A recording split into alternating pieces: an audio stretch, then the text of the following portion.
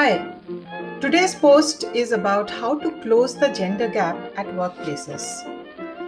Women's career opportunities may seem limitless today, yet, women remain underrepresented in positions of power, often dramatically so. Just 8% of Fortune 500 companies are led by women. This imbalance reflects a systematic talent management problem. To move beyond it, companies need to identify the patterns that prevent them from fully leveraging women's talents and contributions.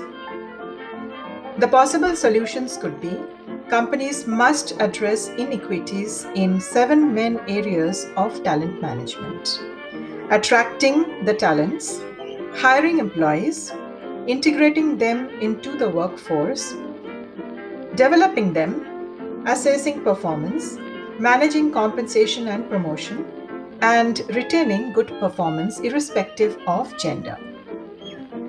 I hope this was useful. Thank you for your time.